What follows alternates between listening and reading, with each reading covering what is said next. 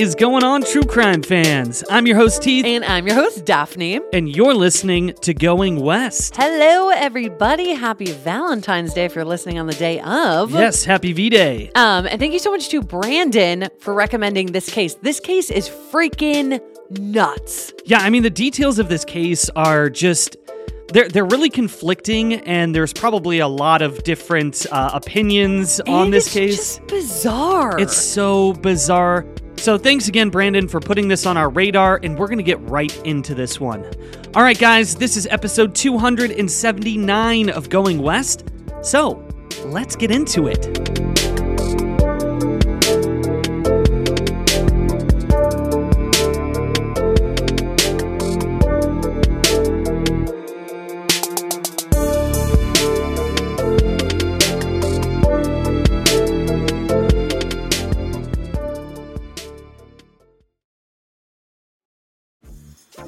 Dreaming of a better sleep? Tossing and turning is not your destiny. And Ollie is here to help. Ollie invites you to sink into sweet, sweet slumber to improve your mental and physical health and overall wellness. More than just melatonin, Ollie's ingredients help you unwind your mind for a delightfully dreamy drift off. Sleep is on the way at Ollie.com. That's OLLY.com.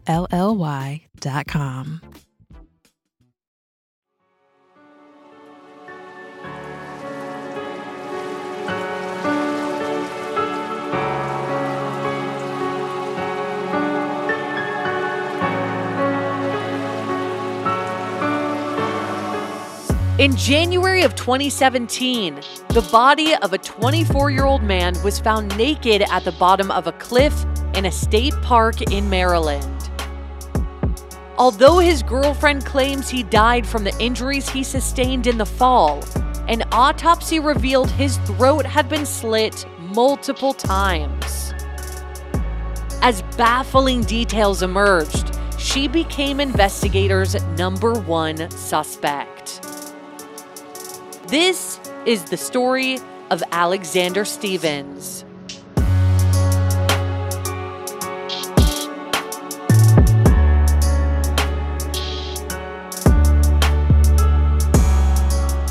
Alexander Arthur Stevens, known by most as Alex, was born on March 23, 1992 in Allegheny County, Maryland.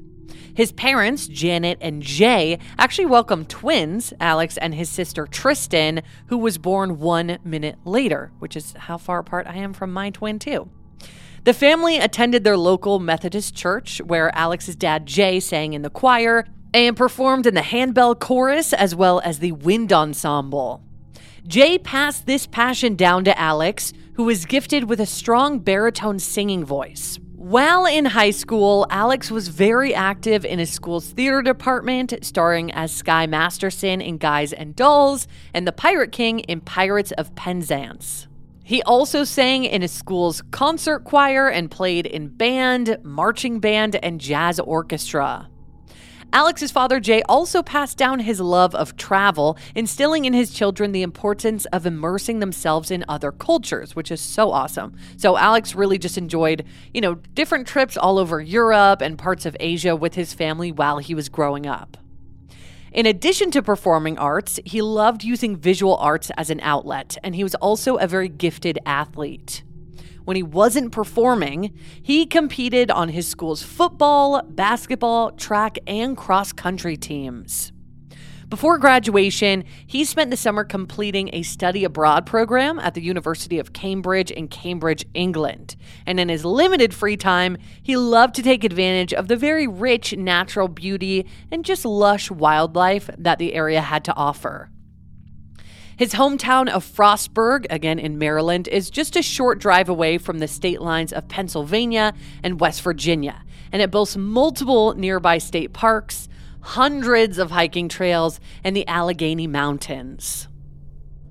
Alex took great pleasure in spending outdoor time recharging with his family, doing things like stargazing, camping, rock climbing, and hiking. So they were just really big into the outdoors, and they spent a lot of time doing that together. And Alex even worked as a lifeguard in the summers to spend more time outside.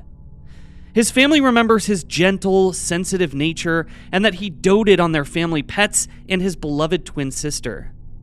A lifelong member of the Boy Scouts, he reached the highest level of Eagle Scout. At his graduation from Mountain Ridge High School in 2010, he delivered the senior address to his class, and after graduation, Alex went on to attend the Coast Guard Academy in New London, Connecticut, studying engineering. While serving at the academy, he continued to indulge in his love of music, and he sang in the Glee Club. But in 2013, so 3 years into his training, Alex found himself in the middle of a massive controversy when he was accused of assaulting a female student.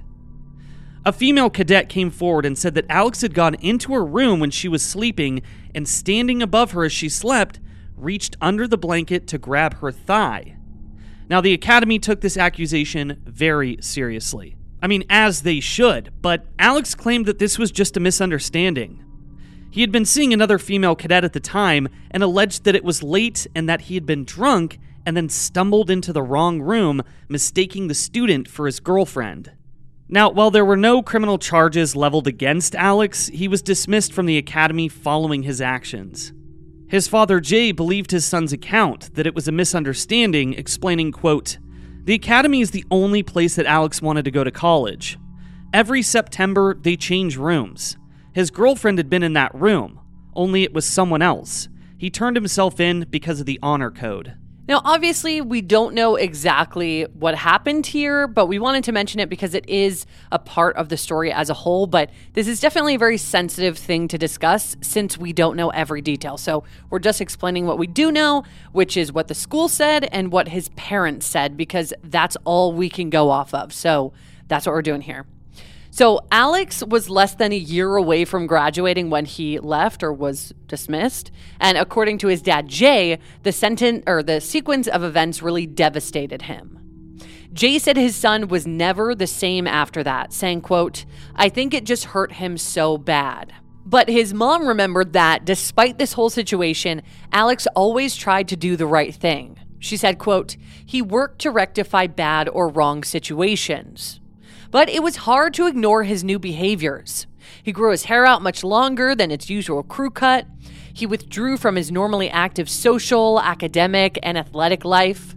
Jay said this of his son, quote, "He was reading about religions, thinking about his place in society."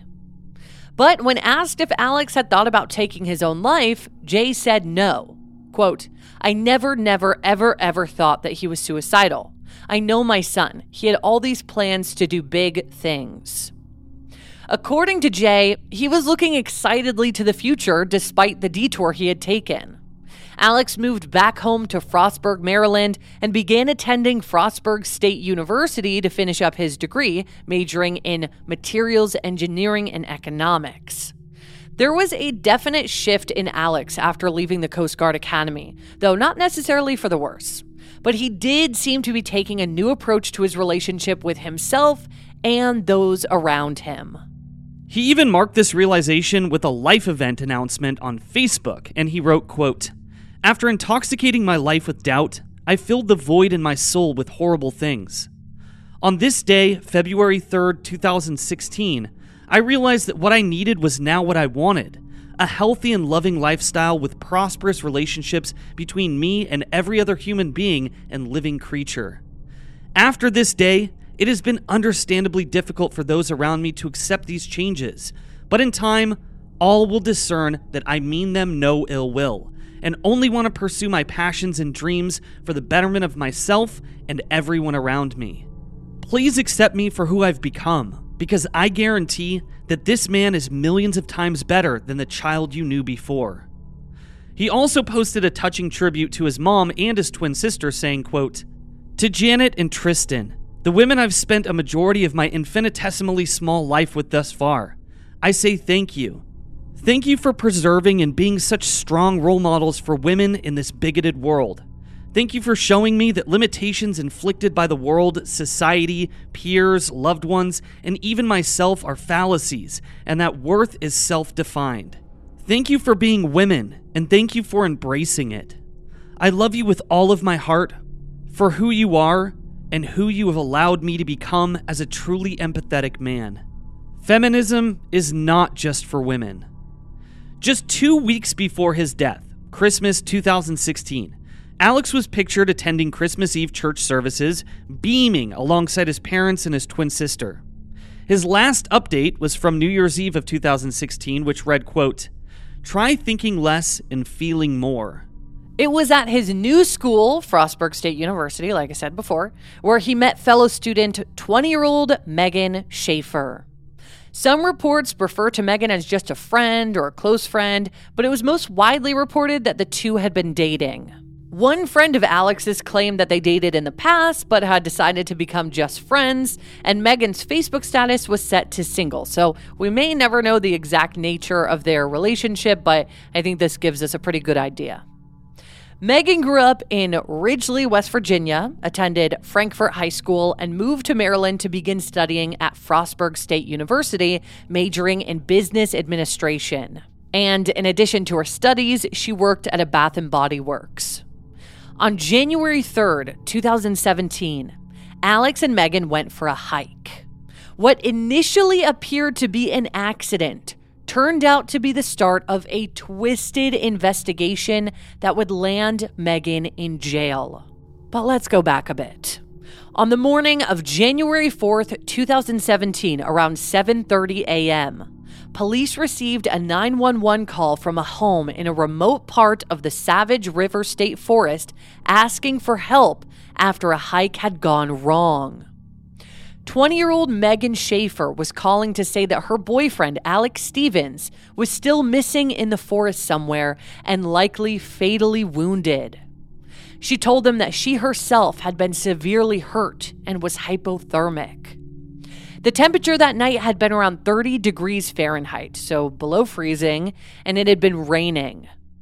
So it does not seem like the best time to go for a hike. Yeah, I mean, it makes us wonder why they did and what the story behind that is, because obviously this is just horrible weather to go out and do this and just very dangerous.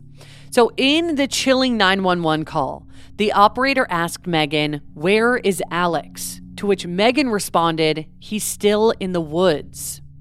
When asked if she thought he was okay, Megan replied flatly, "No, I believe he is dead."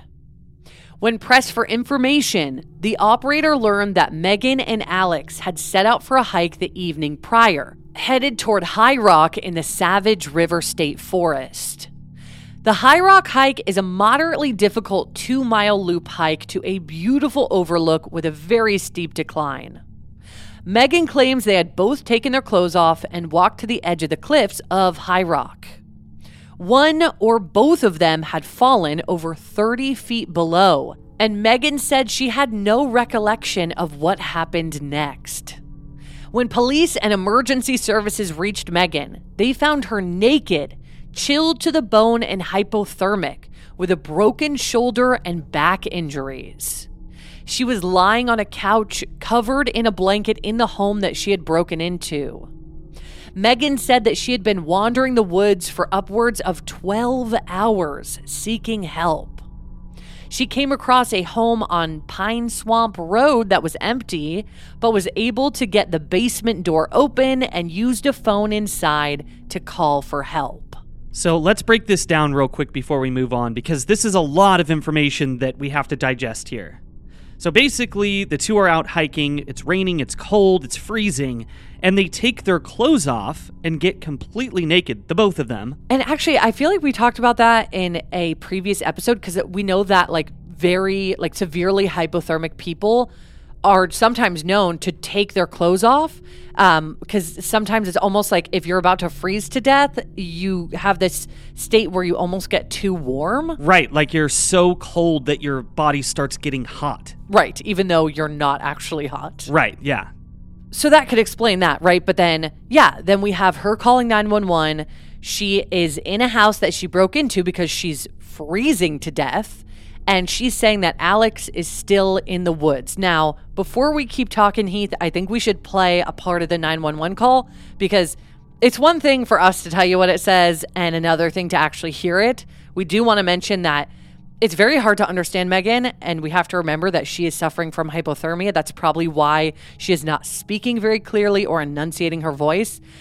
So the 911 operator is kind of repeating what she's saying. That makes it a little easier. Right. But also it's because people, say that she is a very petite woman. So she's like, she's smaller than 5 foot tall. And so she does have like a bit of a higher voice. Some people say that it's kind of mousy sounding, not to be rude or anything, but that's how they described it. So maybe it's like that anyway, and right. maybe harder to discern over the phone, but the hypothermia doesn't help. So we're going to play a few minutes of that call now. So here we go. Was there anybody else with you that was lost? Yeah, there's one other male. There's nobody there?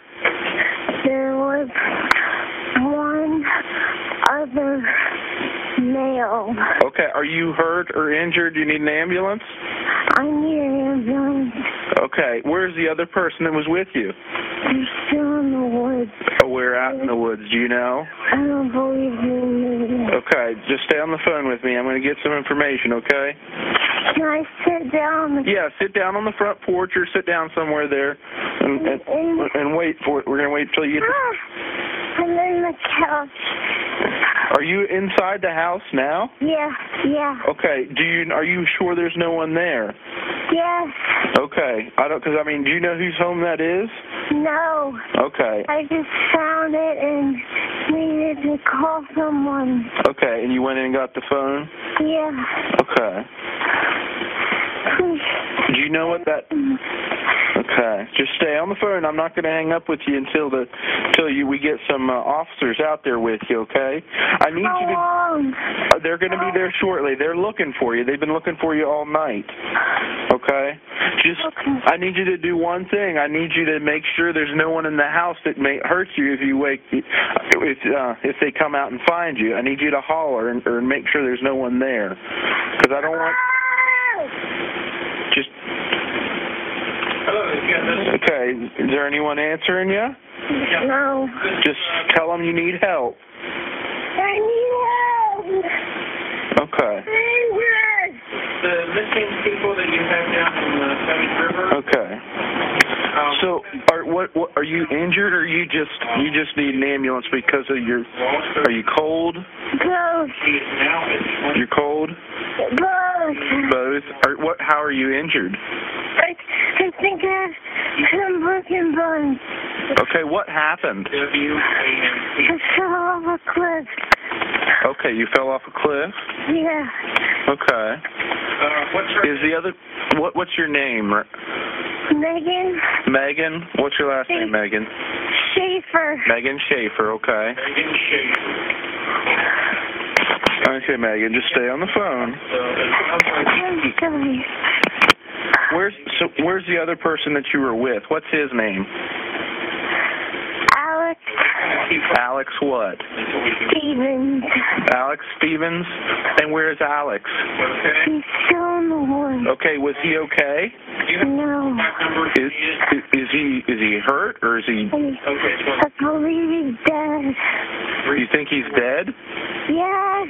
Well, did you both fall off the cliff? Yes. Okay, just stay on the phone with me. Okay, okay. I'm getting you an ambulance started too, okay? Please do. The officers are on their way. I'm hurt so bad. How old are you? I'm 20 years old. Fell off a cliff? Yeah, okay. We need to send the fire department down there too, probably. Yeah, I'm going to. I would. Okay. Okay, like I said, I'm just going to ask you some questions. I'm going to stay on the phone with you until the officers get there. Okay, when did you fall? Last night. Last night? Okay. Is there any serious bleeding? No, I'm bleeding to deep nose. Okay. Okay, what part of the body is injured? I'm not sure. You're not sure? Okay. It fucking hurts. Okay. All right, we're sending the paramedic. Just sit down there and don't move unless absolutely necessary, okay? don't eat or drink anything, okay? Just sit still and wait for help to arrive, okay? And you're sure that Alex wasn't able to move? Yeah. Okay. Okay. Just stay on the line. I'm gonna mute my mic, but I'm gonna be able to hear you. I'm gonna dispatch an ambulance, okay? Okay. I'm still here.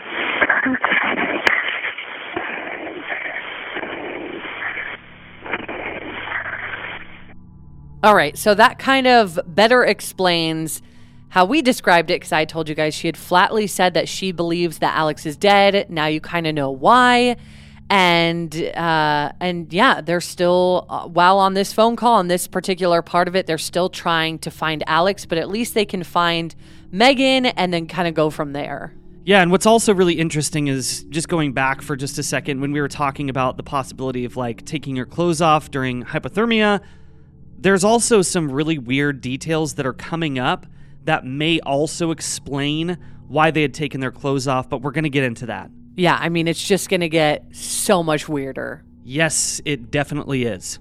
So, about 2 hours later, a Maryland State Police helicopter spotted Alex lying face down in the water of a drainage ditch about 1.5 miles, or a little over 2 kilometers, from the base of the lookout that he had supposedly fallen from. Now, he was pronounced dead immediately, but here's the really strange part. His throat had been slashed multiple times. A knife with a 7-inch blade was found near his head in the water. He, like Megan, was also naked. And that morning, Megan's story changed constantly. She couldn't seem to clarify if they had jumped purposefully, fallen due to an accident or a struggle between the two of them, or if they had been climbing down and simply tripped. So while being transported to the hospital, which took about 40 minutes, she explained her account of the events of the night before, but her story was a bit different each time. Initially, she claimed that Alex had survived the fall and been able to get up and walk away, but that he fell to the ground later in their journey, and then he died there. Then, she claimed that he had fallen onto his knife and died there. Fallen onto his knife? Yeah, no. And when we get into the details, you'll understand why I say no. Then, she changed her story again and said that they had reached the water in which he was found, and he concluded that he wanted to kill himself, which he wound up doing there, where he was located by police the following morning. Now, according to the paramedic with whom she was speaking, Megan said, quote, "This is probably not going to look good, but when they find the knife, my handprints will be on the knife."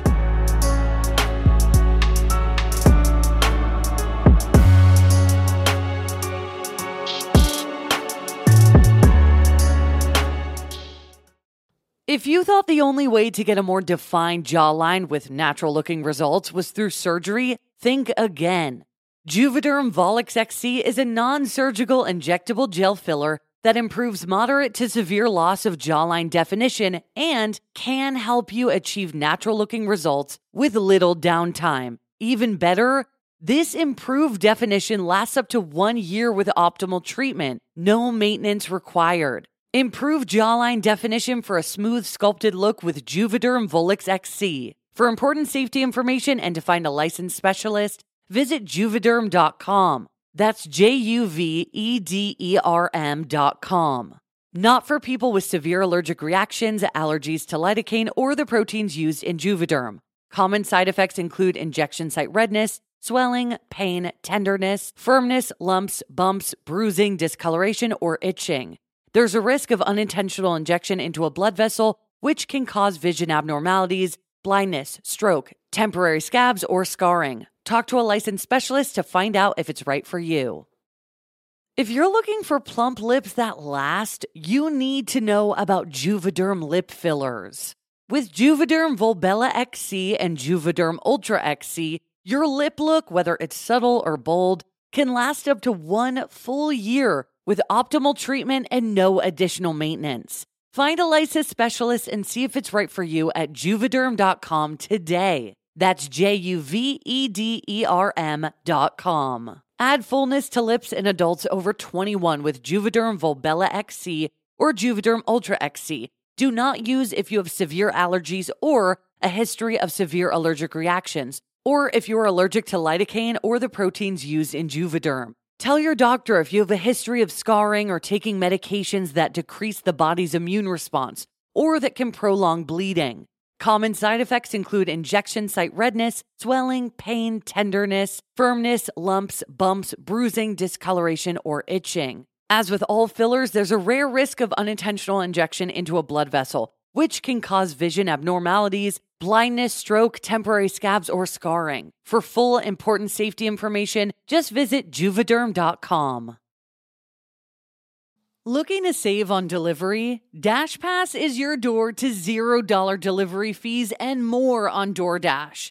And right now, using code GOINGWEST24, you can get 50% off up to $10 value when you spend $12 or more after signing up for DashPass. Subject to change, terms apply. Daphne and I use DoorDash constantly to order lunch or dinner or even groceries. And that's why we love using our Dash Pass, because it's the most affordable way to get anything in your area delivered right to your door. I mean, come on. DashPass pays for itself in 2 orders on average, making delivery even more worth it. And that's why we use it so often. And it also gives you special access to exclusive promotions and member-only menu items, all for just $9.99 a month. Get more from delivery for less. Sign up for Dash Pass today, only on DoorDash. Use code GOINGWEST24 to get 50% off up to a $10 value when you spend $12 or more after signing up for Dash Pass. Subject to change, terms apply.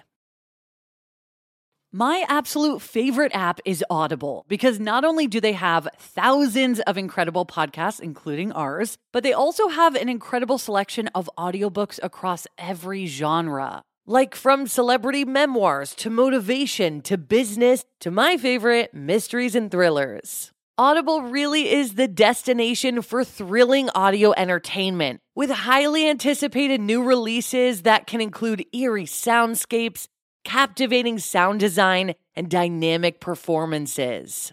And as an Audible member, you can choose one title a month to keep from their entire catalog, including the latest bestsellers and new releases.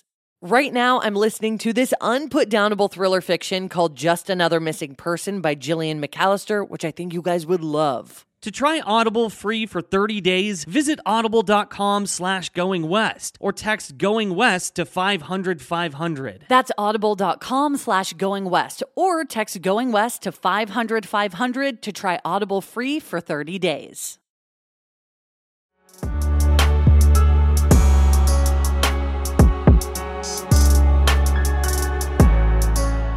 All right, before that quick break, Heath let us know that Alex was found at the bottom of a cliff with multiple slash wounds to his neck. And Megan's story is changing a lot. But one of the most alarming things that he told us is that Megan said to the paramedics, quote, "This is probably not going to look good, but when you find the knife, my handprints will be on the knife." And then after this, the paramedics notified law enforcement that they should meet Megan at the hospital because they heard that and they're saying, okay, yeah, the police are going to want to talk to you. We've got a situation here. So Megan sustained frostbite as well as a broken shoulder and severe back injuries. Between January 4th, 2017, when she was taken to the hospital to be treated for her injuries, and 2 days later, January 6th, when she had been discharged, she was interviewed by police 3 separate times. In her first interview, Megan explained that she and Alex had gone up to the cliff to take part in what she called a cleansing of some type. And this is where we're getting into some strange details here. Yes, we are. So she remembered that she and Alex had disrobed and walked to the edge of the cliffs at High Rock, when they had slipped and fallen to the base of the cliff due to the rain. So she's saying they got naked and they both just happened to slip off a cliff. Megan explained that they laid there in excruciating pain for a while before they attempted to walk and seek help. At some point on their journey, she said Alex slit his own throat. Megan denied having anything to do with his death and that she had no intent to hurt or kill herself. The second time she spoke with investigators, she maintained her original story that they had slipped and fallen, and that Alex was in pain from his injuries from the fall, and that he had slit his own throat to put himself out of his misery. The next time she was interviewed, though, her statement changed significantly. This time, Megan remembered that Alex had actually pulled her down with him, like off the cliff, holding her hand around his hand against the knife at his throat as they fell to the depths below the cliff. She explained that while holding her hand over the knife, Alex slit his own throat multiple times. That detail just doesn't get less weird, because she is, obviously she's changing her story a lot, but now she's saying he made me slit his throat with him, like his own throat. Yeah, it's just so strange. So this time she indicated that he may have intended to kill himself when he jumped off the cliff, and that he had simply brought her along for support. However, an autopsy was quick to poke holes in many of Megan's theories, because Alex had sustained at least 7 swipes of the blade across his throat in what the medical examiner described as a sawing motion. Yeah, a sawing motion. That's the one detail that just really gets me. Well, actually, also, they were so forceful that they had severed his carotid artery and his jugular vein, and had even nicked the bone in his spinal column. Like, that's how deep this knife went into his neck. He also had broken ribs and a punctured lung. So obviously, wading through these inconsistencies in Megan's account, doubt really crept into the minds of investigators. On the evening of January 3rd, after not having heard from her brother, Tristan grew very worried and texted Alex's middle school best friend Steven asking if he had seen or heard from Alex. But Steven hadn't. Concerned, he decided to set out looking for him on his own. Steven decided to check some of the places that the friends had frequented together, one of which was High Rock. At the base of the trail, Steven found Alex's car, which had been left with the hood open. The entire body of the vehicle had been drenched with a chemical substance, which was possibly motor oil, a bottle of which was found on the roof of the car. It was parked next to a car Steven didn't recognize. This was later identified as Megan's car.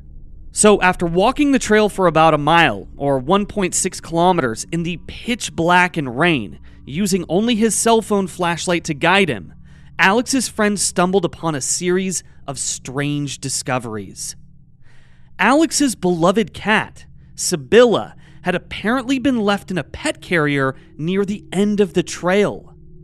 He had only recently gotten this cat, posting a new profile picture with his fluffy green-eyed black cat perched upon his shoulders while he drove.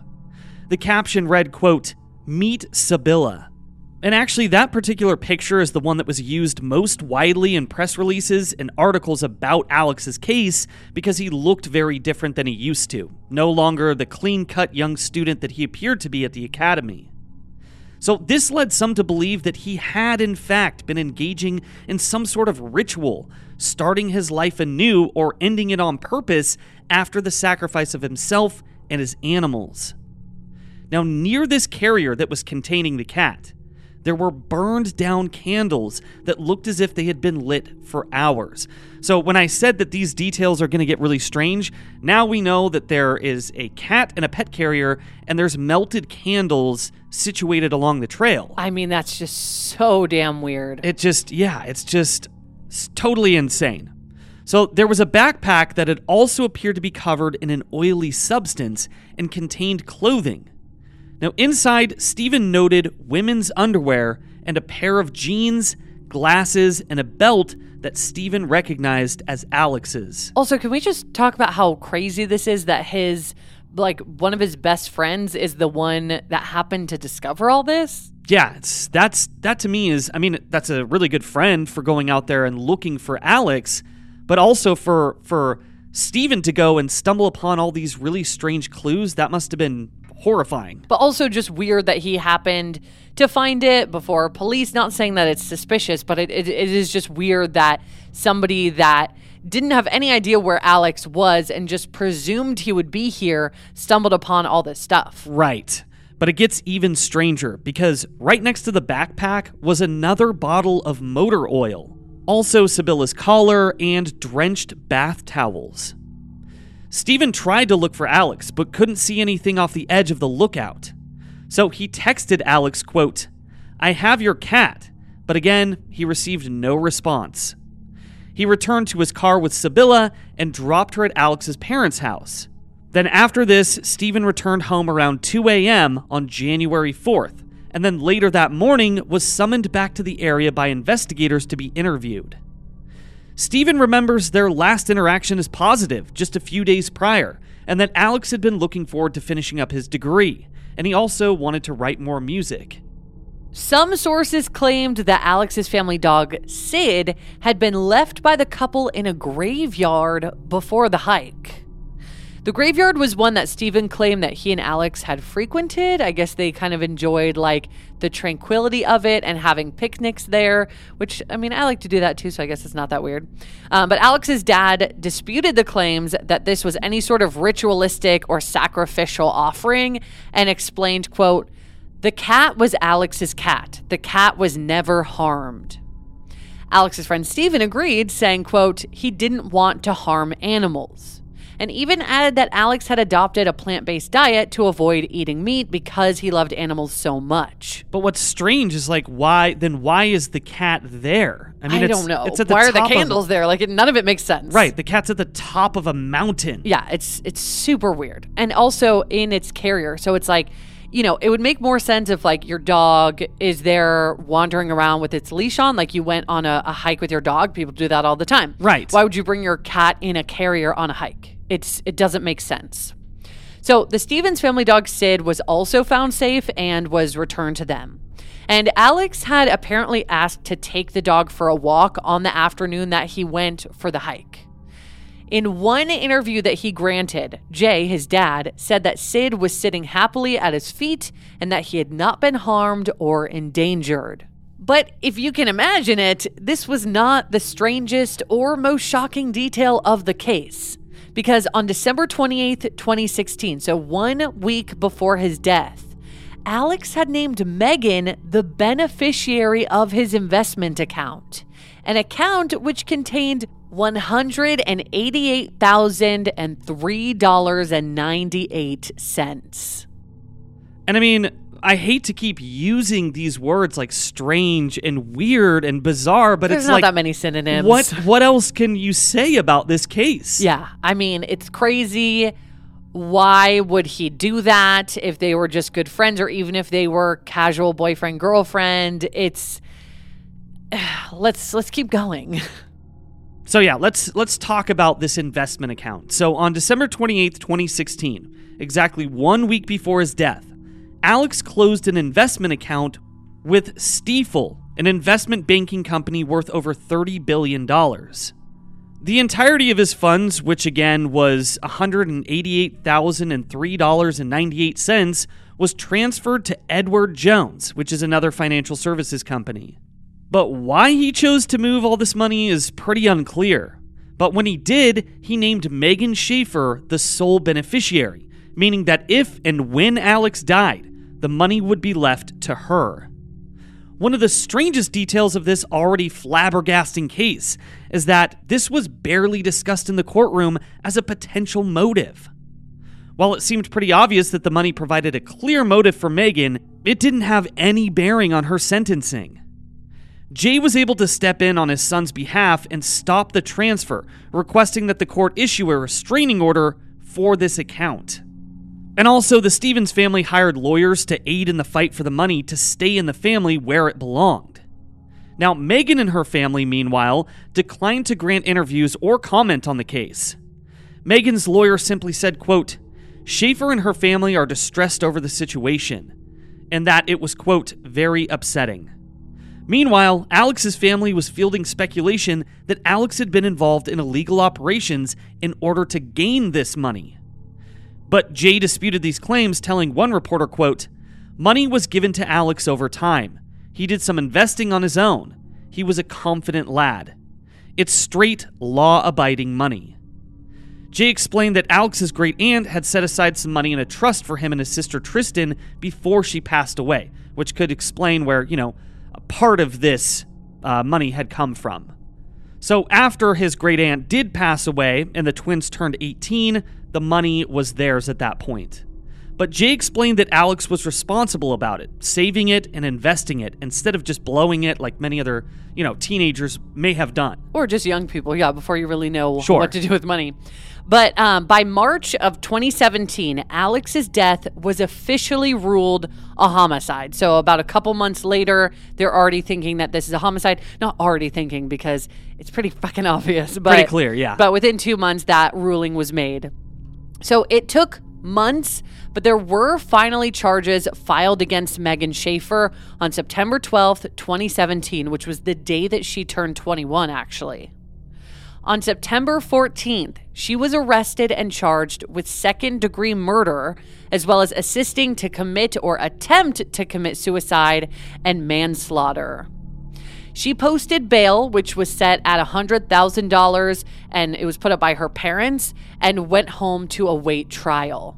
The case moved swiftly, and by March of 2018, so within about a little over a year of his death, she was in court to fight for her alleged innocence.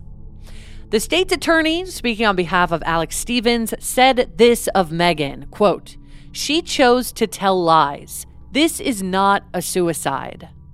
Megan's attorney responded with, quote, "Use your common sense. Reserve your judgment." Her lawyer also accused Alex of drug use, by the way.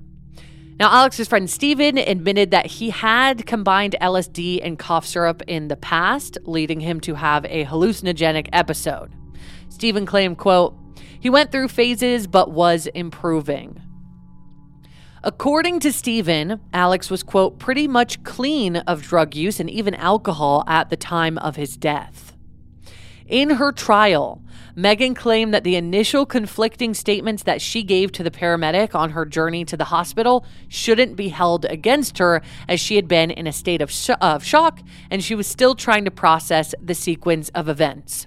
Now, that I do agree with in a way. Like, if she was suffering from hypothermia, she had just gone through like this insane experience of being in the woods and wandering around for 12 hours while she's freezing to death. Sure. I do get that, but we know that she was interviewed over the next 3 days and her story changed even then. So how do you explain that? I would also be really interested to know if she was ever tested at the hospital for certain types of drugs in her system. I would like to know that as well. Yeah. So her lawyers argued that if her statements were to be admissible in court, she should have been read her Miranda rights. When Megan arrived at the hospital, when she was originally admitted, she was told her family was there waiting to see her, but that she would have to give a statement to police first. She claimed she was again not given the option to have legal counsel present or read her Miranda rights. But ultimately, this did not place enough doubt in the minds of the judges and jury, and on July 25th, 2018, Megan was convicted. After deliberating for just 4 hours, the jury found her guilty of all 3 charges leveled against her in the death of Alexander Stevens. The judge called her behavior, quote, "heinous and vicious." Shocked, Megan was seen crying and shaking her head. She was observed in court as stoic and emotionless throughout the trial until her verdict was finally read. The relief among Alex's friends and family, however, was palpable. The Stevenses sat in the front row holding hands and even hugged the homicide detective when the verdict was finally read. His twin, Tristan, addressed the court bluntly, saying, quote, "Alex was brutally murdered. His head was nearly severed from his body."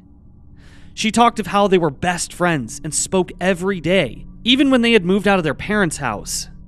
She explained that their father, Jay, had been diagnosed with stage 4 cancer, and that Alex was her biggest support system and had been there for both her and her mother to lean on. She said, quote, "I miss him so much. I'll never forget him, and my pain will be with me until I die. I mean, yeah, having a twin too is like, it's such a special bond. Obviously, having a sibling or a loved one, it's just as strong. But like having a twin, there's just something special about that. Like you're connected since birth. Like I can't imagine what that would feel like losing your twin. Absolutely. It'd be like losing your other half. Yeah, like my twin is my other half.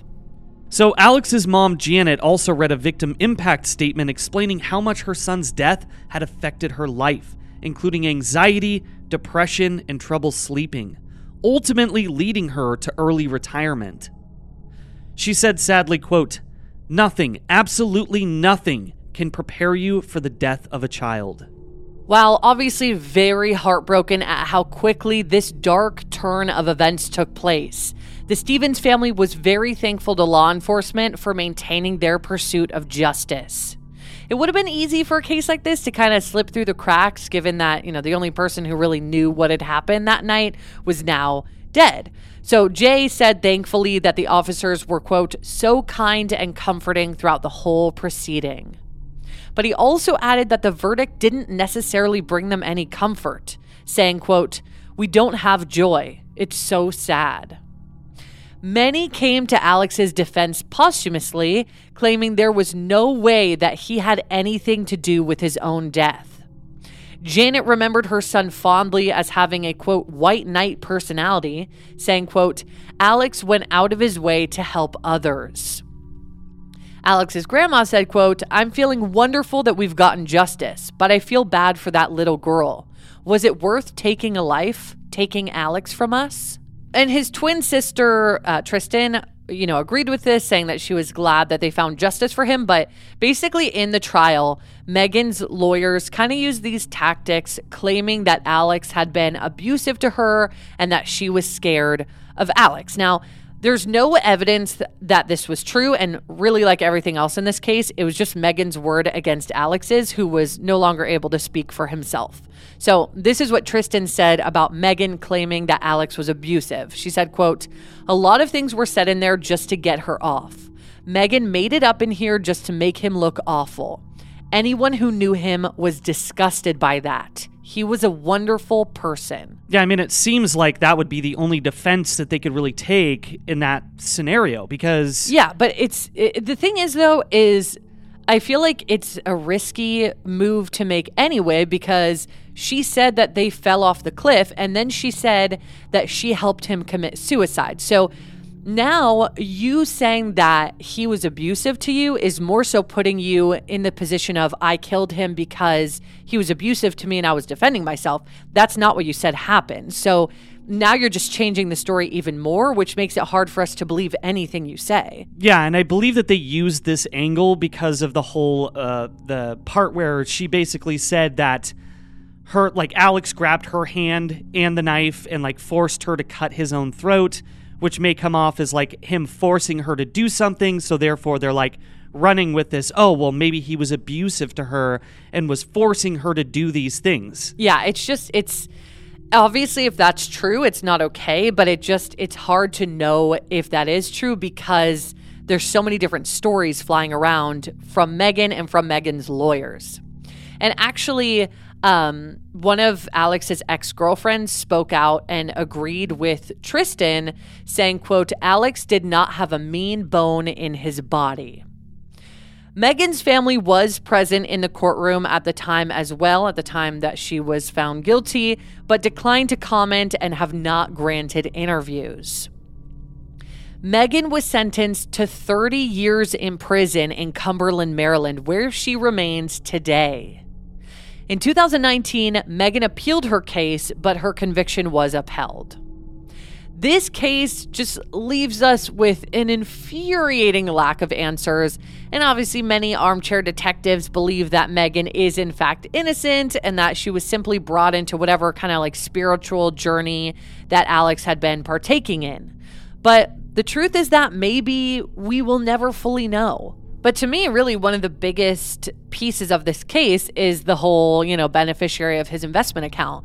And it really is just It's very reminiscent of when a husband kills his wife or a wife kills her husband or whatever, when there is a big life insurance policy. It's very similar to that. There's a motive there, or it seems there is. It seems like that would be a motive to possibly kill somebody, but obviously there's a lot that happened that night. Knowing how Megan was found with hypothermia and she had all these injuries, like, did she also fall off the cliff? Did they fall off together? Did they jump? Did she try to, slice his throat and then push him and she fell too? Or she had to injure herself to make her point of the story seem accurate? Like, what the fuck happened? Yeah, it seems like, again, there's just not a lot of answers. Was the fall bad enough to where she was trying to, quote, put him out of his misery?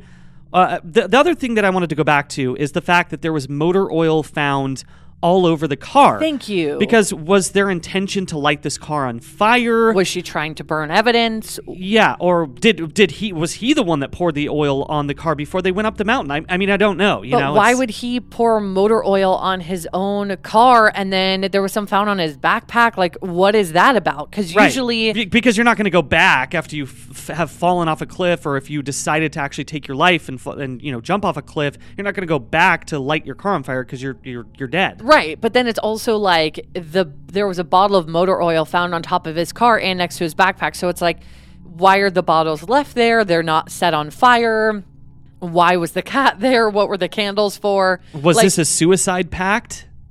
I don't know why it would be, I'm just thinking possibly because of the candles and the fact that their possessions were on the mountain. But again, this is all pure speculation and we just don't know. And that's the strangest thing about this case, is that Megan really didn't relay all that much information. She obviously backed herself up. Well, that was the problem, is she said she didn't really remember much. Yeah. Did she not remember much because she had experienced horrific trauma herself, physically and mentally? Or is she saying that because she doesn't want to tell the truth? Yeah, it's just all around, it's just incredibly bizarre. I agree. So sadly, in 2020, Alex's dad, Jay, succumbed to his illness, and the Stevens family was left without both father and son. At Alex's trial, Jay had said, quote, "I never dreamed I would outlive my son. If I could change places with him, I would. We lost so much when we lost Alex."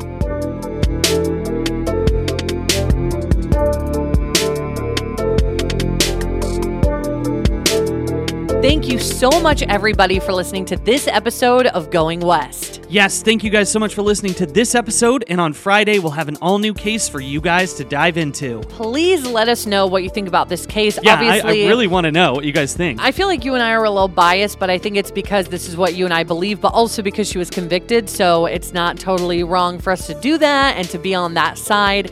But I really would love to know if you guys think that she is guilty or if she's innocent and what could have happened. Like Heath said, a lot of it is pure speculation because there's so many missing pieces to the puzzle, but it's still interesting to talk about, and just sad that this had to happen at all. Just these two young people, one who lost their life, one who kind of lost their life in another way, who's in prison for many, many years. Yeah, so where you guys can actually comment on this case is on our social medias. You can hit us up over on Instagram at Going West Podcast, Twitter at Going West Pod, and also we have a Facebook discussion group. Yes, please let us know, share the story, share our posts, whatever you guys want to do, and thank you in advance for doing so and for listening. Oh, and quickly, I just wanted to mention that if you do want to see photos from this case and every other case that we've ever covered, you can find those on any of our socials, so go take a look. All right, guys, so for everybody out there in the world, don't be a stranger.